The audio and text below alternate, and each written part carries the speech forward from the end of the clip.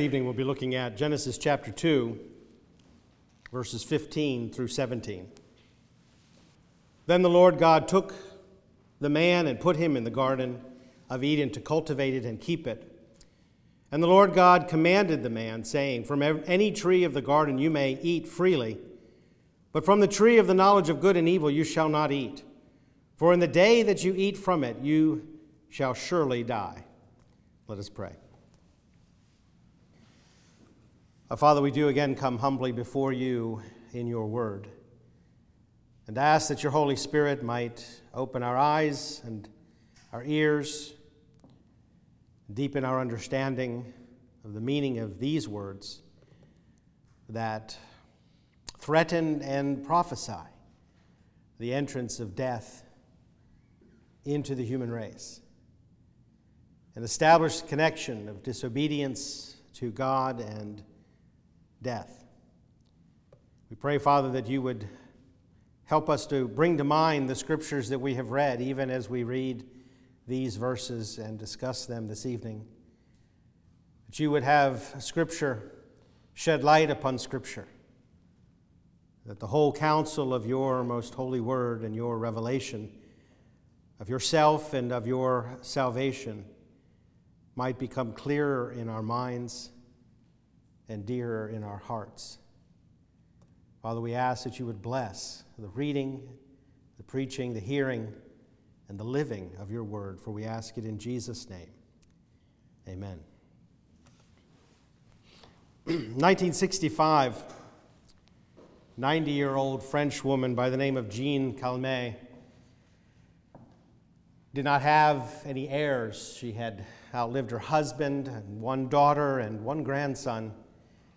And so to kind of tie up the loose ends, she sold her property to a young lawyer in the town on the provision that she would be granted a life estate, that she would be allowed to live in her home, and in fact, that she would receive a monthly stipend of 2,500 francs.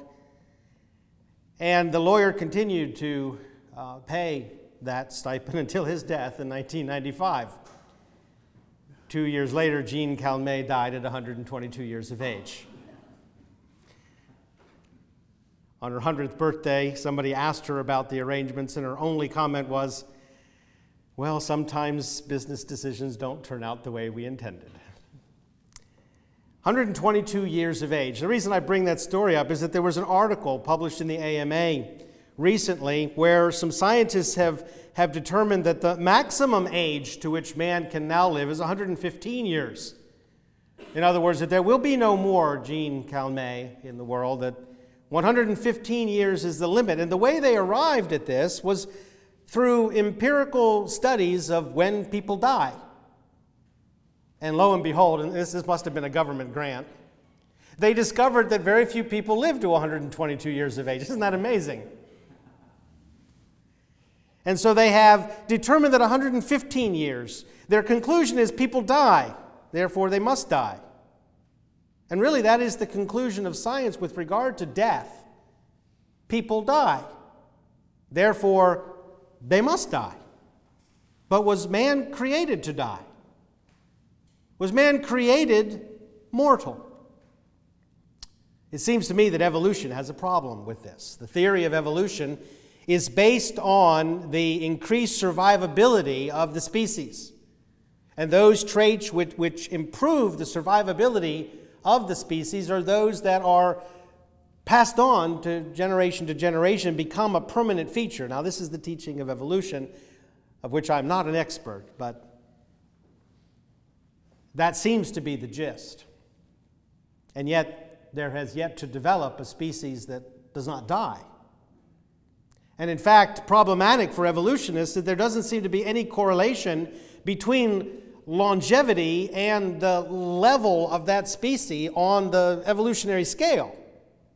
Some of the longest living creatures are reptiles. They outlive most mammals, I believe, and mammals outlive most birds. But if I remember the little diagrams that we were taught in grade school, mammals and birds evolved from reptiles. They seem to be going back. It's not working. They can't explain life. We've talked about that before. The evolutionists cannot explain life, but they also can't explain death.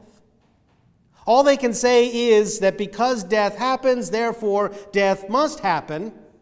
But that's called begging the question, because they're assuming that which needs to be proven. Just because death happens does not make it necessary. About 50 years ago, a scientist by the name of Hayflick, I think I would have gotten an official change of name if my name was Hayflick, but he accomplished what every scientist wants to accomplish, and that is he got something named after him. It's called the Hayflick limit. He determined that there is a limit to the number of divisions a cell can make before it no longer makes any more divisions. In other words, before it no longer reproduces itself, which is basically the mechanism of physical death. It is said that if we retained the healing properties that we possess at the age of 9, we would never die. But we do know that the older we get, the longer it takes for us to recover. Even our skin tends to retain scars that we would not have retained when we were children. And so this is called the Hayflick limit, and it's used once again to explain why death must be. But what it fails to explain is why cells do slow down and eventually stop. All science is able to do is explain the what, but not the why. And because the what is, people die, cells don't continue dividing forever, they conclude that death is a necessary and integral part of life. But that is not logical. Because under controlled environments in the laboratory, cells have been kept alive long past their Hayflick limit. So it seems that mortality has no natural physiological necessity. In other words, there's no inescapable logic that says that things must die. Mortality has become natural in the minds not only of scientists but also, sadly, theologians, because it is universal. But just because it's universal, that does not mean it was original. And when we turn to the Scriptures, we find that it was not original. But this isn't about science, and this isn't about evolution. This is about the gospel. And so, while it's sometimes amusing and then sometimes distressing to hear and to read what secular science is saying about life and death, it's downright infuriating and deeply saddening to hear what passes within the church with regard to life and death. Liberal Christianity especially, but now more and more within branches of modern Christianity that have been considered evangelical. More and more theologians are accepting the scientific fact of human mortality as being essential to humanity. In other words, theologians are saying that we were created to die, just like all animals. Many in the church have imbibed the teaching of evolution and the pronouncements of science and have said it's been proven, but it hasn't been proven. Statistics only account for what has happened. They don't prove anything. And when theologians in the church and pastors in the pulpit accept the essential characteristic of death as part of humanity, they lose an essential component of the gospel. They lose a component of God's redemptive plan, without which the gospel loses all its meaning and all its power. Death is a critical component of God's redemptive plan. We who believe in the sovereignty of God and the providence of God do not believe that Adam's fall surprised God. We who understand that our Lord was slain from before the foundation of the world also understand that in some mysterious way, death had its role and has its role to play in what God is doing. And if we say, no, death is just natural, all living things will die, then what of the gospel? What of the death of Christ? What's so special of the death of Christ if as a human being he was to die anyhow? We understand, those of us who retain what the Scripture teaches, that death is an intruder. Death is an enemy. That death came into the human race as a punishment. And that is often, as far as Reformed theology takes the matter, death as a punishment. And of course, I want to talk about that some tonight, but I also want to talk about death as a manifestation of God's grace. An aspect of death that we don't normally think of. The graciousness of God in the provision of death. Here in this passage that I read earlier, God promises, and it doesn't really come across as a threat, as it is more of an inevitability, saying that in the day that you eat of the tree which I have forbidden, you shall surely die. The Hebrew in that passage is an emphatic, and some of our English translations, I think, render it better when they say, in the day that you eat from that tree, dying you shall die. I think we understand that this is an empty threat and a hollow promise if man was to die anyhow. This is something that liberal theology can't overcome in their acceptance of the essential characteristic of death as part of humanity, and that is, what's with this? Well, typically what that leads to is simply treating all of Genesis and the creation account and the account of the fall as nothing more than Jewish mythology. If we deny the historicity and the literal reality of these stories, then we can pretty much say what we want, can't we? And that is the path that much of modern Christianity has taken. Not realizing that what they're doing with every single step is they are eviscerating the gospel. They are diluting the gospel. They are perverting the gospel until all they have left is something that is no longer a gospel. And we remember Paul's words in Galatians that if any man or angel should bring to you a gospel other than the one that I have brought, says Paul, let him be accursed. This is not a light matter in the mind of God.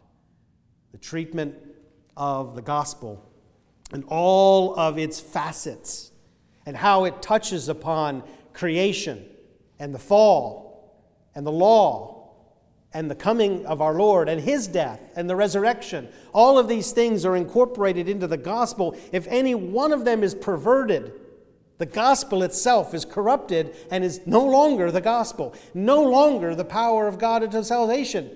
I need not be freed from death because death is simply natural. It's part of being human. No, it's not. Man was created in the image of God. Is death a characteristic of God? That's a very strange view of God if it is. And so if dying is a natural characteristic of living, then what God says to Adam here is an empty threat. Some of us may have considered as we read the Genesis account that it was somewhat empty anyhow because Adam didn't die that day, did he? He lived for a long time after that, somewhat like 930 years before he died. And the men who we read of in Genesis 5 who lived before the flood, they were men who lived close to 1,000 years. And so what does it mean when God said, dying you shall die? Well, this was a topic that we touched on in our most recent Thursday night class on biblical anthropology. And I'd like to summarize some of what we discussed for your consideration. It's not really the focus of our talk tonight, but but still it forms a background, because you may have questions when you read this passage and you see immediately in chapter 3 that Adam does indeed eat of that tree. His eyes are open and he sees that he is naked. He hides himself from God, and yet he lives for a long time after that. Even though God said, in the day you eat thereof, you shall die. Well, the most reasonable solution to this dilemma is to realize that God is not just a body, or man is not just a body. That most have realized that man comprises at least a body and a soul. Although modern science seeks to deny that as well, even ancient philosophers recognize that man consists of more than just a package of chemicals, that he has a soul. But we also understand from Scripture that he possesses a spirit. And it appears that in the day that he ate of that tree, that he rebelled against God, essentially when he sinned, because this is called original sin, the fall of man, his spirit, which was given to him by the breath of God, died. He became in a condition that Paul describes to the Ephesians as being dead in his trespasses and sins, even though he continued to live physically, and even though his soul, his mind, his will, his emotions, his personality were still very much vibrant, yet he was immediately cut off from the life that is in God. And that is why we're told that his eyes were opened. And what is the first thing that he saw? He saw his flesh. Because with the death of his spirit, his soul was cut off from that intimate relationship that it had with the Spirit, and was now tethered alone to the body, to the flesh.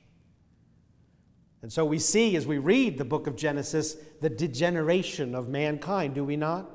By the time we get to Genesis chapter 6, man is as bad as we can conceive him to be, so much so that God himself repents that he even made man, and he determines to wipe out the human race.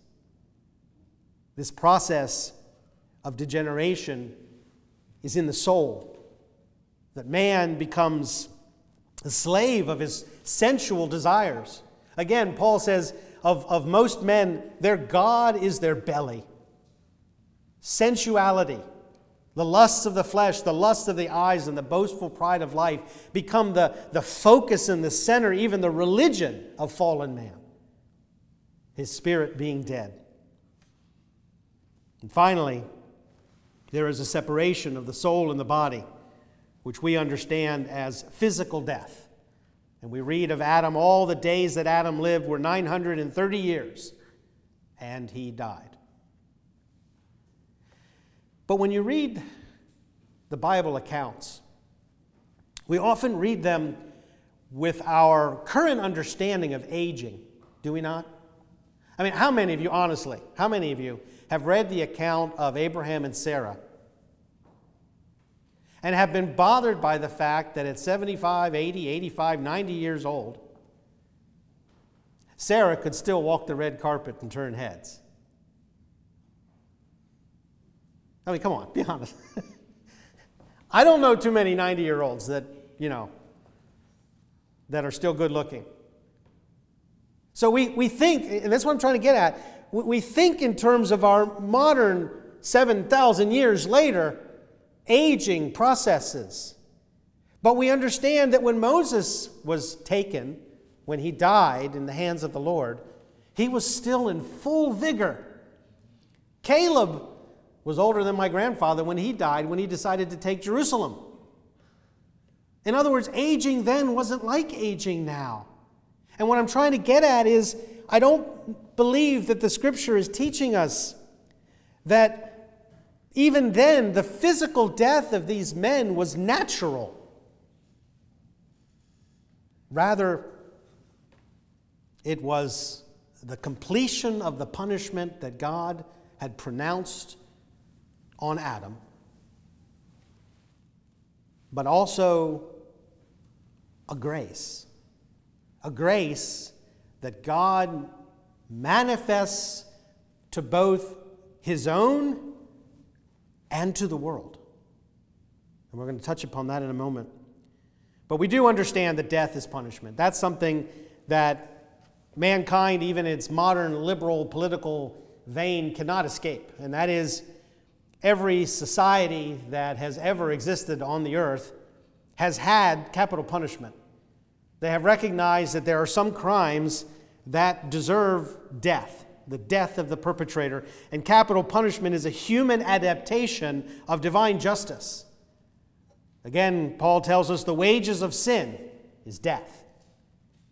But the fact that capital punishment is nowhere and at no time applied to all crimes is a human adaptation of divine grace.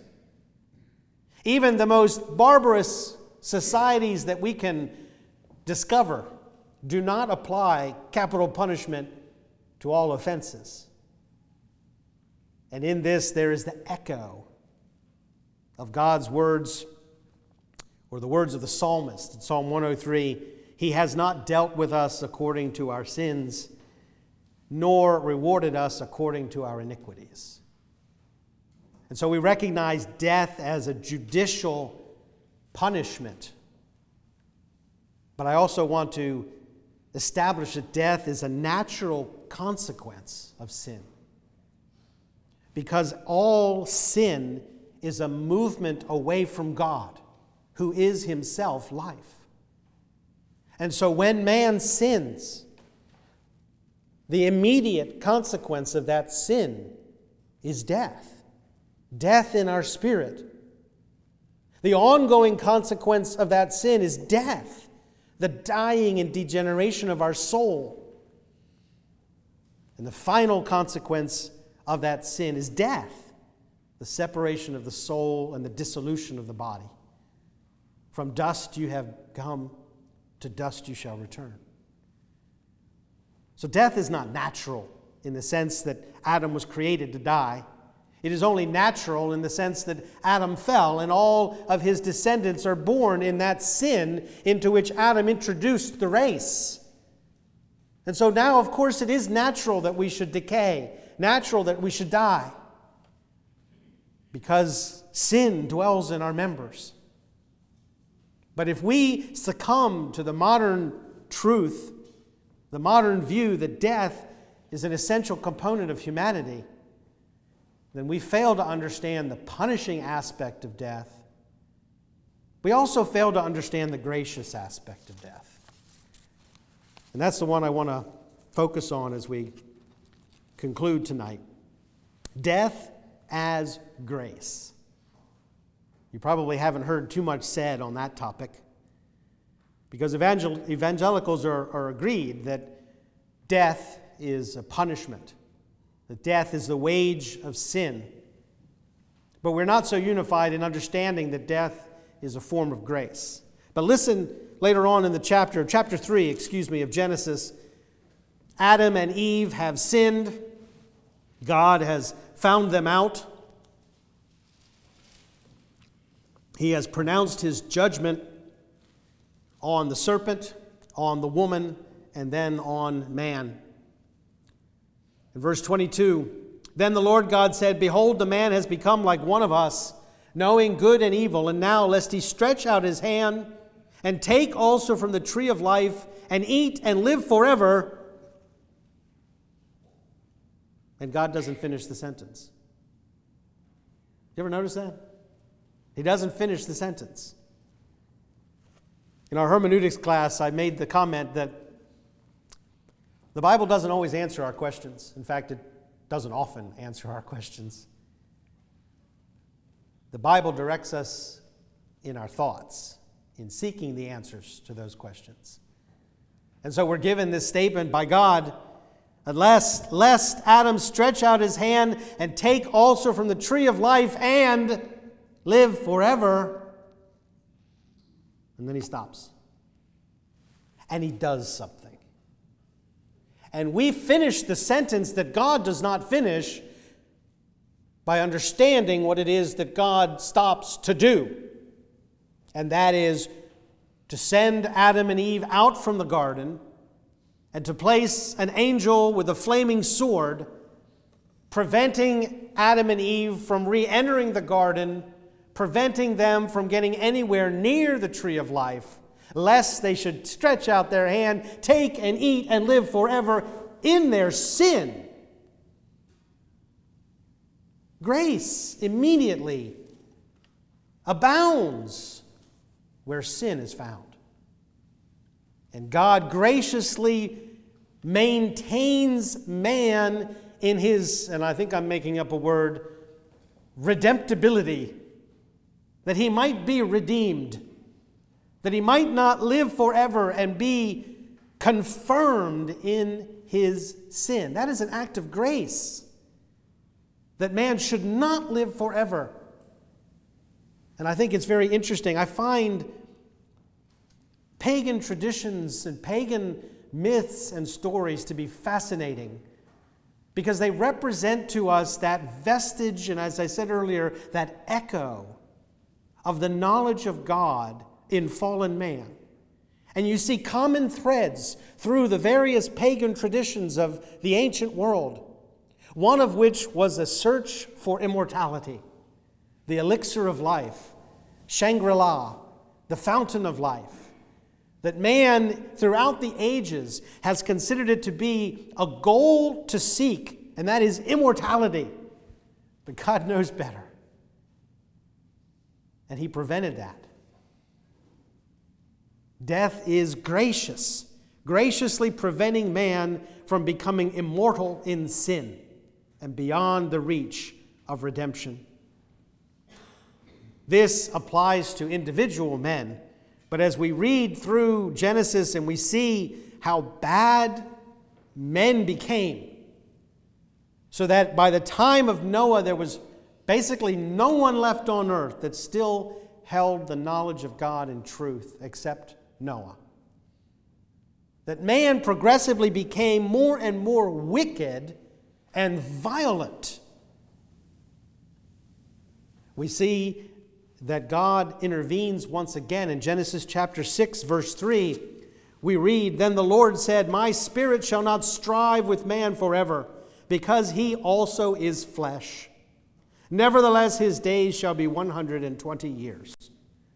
Now, there are a number of different interpretations of that passage, and we did look at that at length in our most recent study of Genesis. But the most reasonable one, as we see historically in Scripture, is that the longevity of man would not long survive the flood, but that men would live shorter and shorter lives until they would be in the 100s. And finally, we would read 70, and if by strength 80, 80 is the average age of man. How is this gracious? Well, it graciously limits the cumulative impact of sin that we read about in a society where men lived not decades, but centuries. I've often said that man is not like cheese or wine. We do not age well. In our sin, we become ever more wicked. And together in a society of that wickedness, it feeds upon itself and becomes so horrible that God intervenes and destroys those people. God said to Abraham, "The time is not yet for you to inherit the land, because the sin of the Amorite is not yet complete." Death in the individual, death in the societal sense are both gracious acts of God. Common grace, we might say, in that they place a limit upon what we can do in our sin, individually and together. Because the longer we live, we don't grow closer to God outside of Christ, but farther away. So God is gracious in the world in causing men to die, but he is also gracious to his own. Those who love God, biblically speaking, those who have been called by God according to his purpose, those who have been granted the knowledge of God, cannot be happy in this world. It is the message of the Beatitudes, I believe, that our Lord spoke on in the Sermon on the Mount, that if we find our ultimate pleasure in this world and its praise and its rewards, then we have no part in God. In this world, Jesus said, you will have tribulation. You will have persecution. There is no way a blood-bought child of God can rejoice in this life. And so anyone's journey in this life must be a struggle. And God graciously ends that struggle and welcomes His own into His own presence. Psalm 116, verse 15. Precious in the sight of the Lord is the death of His godly ones. Death is a manifestation of God's divine judgment, yes, but it is also a manifestation of His divine grace. And one of the most powerful elements of that grace is the centrality of death in the doctrine of redemption. Again, a common feature throughout history, throughout cultures, that whenever in history we find a people aware of deity, we find the practice of sacrifice. Do we not? Any society that understands that there is a God will also have, as part of its religious practice, sacrifice. Those societies with the highest view of God's wrath will tend to sacrifice humans. But Judaism, instructed as it was by a direct revelation from God, has an exalted view of divine holiness as well as a deep awareness of human sin. And therefore we understand that offering up a human is an offense to God, because humans are by birth corrupt. We are not fit sacrifices, are we, for a holy God? And so Judaism is instructed to offer animals, and those animals are to be without blemish. They are to be perfect in their physical condition. They are already innocent in their moral condition, for they are animals. But the sacrifices that were to be given were indications of an understanding that God is holy and that we are not. But God graciously makes provision for the sin of man through the death of a substitute. So death becomes central to God's doctrine of redemption. The passage that I think is one of the most powerful gospel passages in the Old Testament is Leviticus 17, verse 11. In my Bible, I have it highlighted and underlined. For the life of the flesh is in the blood, and I have given it to you on the altar to make atonement for your souls. For it is the blood by reason of the life that makes atonement. Death, our enemy, the intruder that comes in and destroys, becomes God's instrument for redemption. And we see the sovereign power of God, who mysteriously ordained that death should come in, for nothing happens apart from the will of God. And then takes this horrible specter of lifelessness, spiritual, soulish, and physical, and turns it to His purpose, preserving man alive, preserving and ordaining and limiting the growth of human society throughout the ages, providing for the atonement of human sin through the death of innocent substitutes, all pointing to the death of the perfect sacrifice, the death that would destroy sin and death forever. the death of death in the death of Christ. Let us pray. Father, we do ask that you would help us to understand all that you have revealed of yourself and of ourselves in your holy word.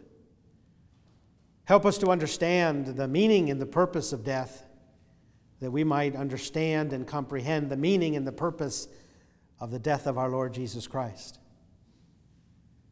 We pray, Father, that our minds would not be conformed to this world, that we would not accept and embrace the lie, but rather that we would be bound in our conscience and in our thoughts to your word, knowing that in them alone we find truth, in the words of Scripture. Help us, Father, to meditate upon life and death set before us in the gospel. Help us daily to choose life. Help us, Father, to overcome the sins which so easily beset us. And help us, Father, to give glory and honor and praise to you alone through Jesus Christ our Lord, in whose name we pray. Amen. Please stand this evening for the doxology from Paul's first epistle to Timothy, 1 Timothy chapter 1, verse 17. Now to the King eternal, immortal, invisible, the only God, be honor and glory forever and ever. Amen.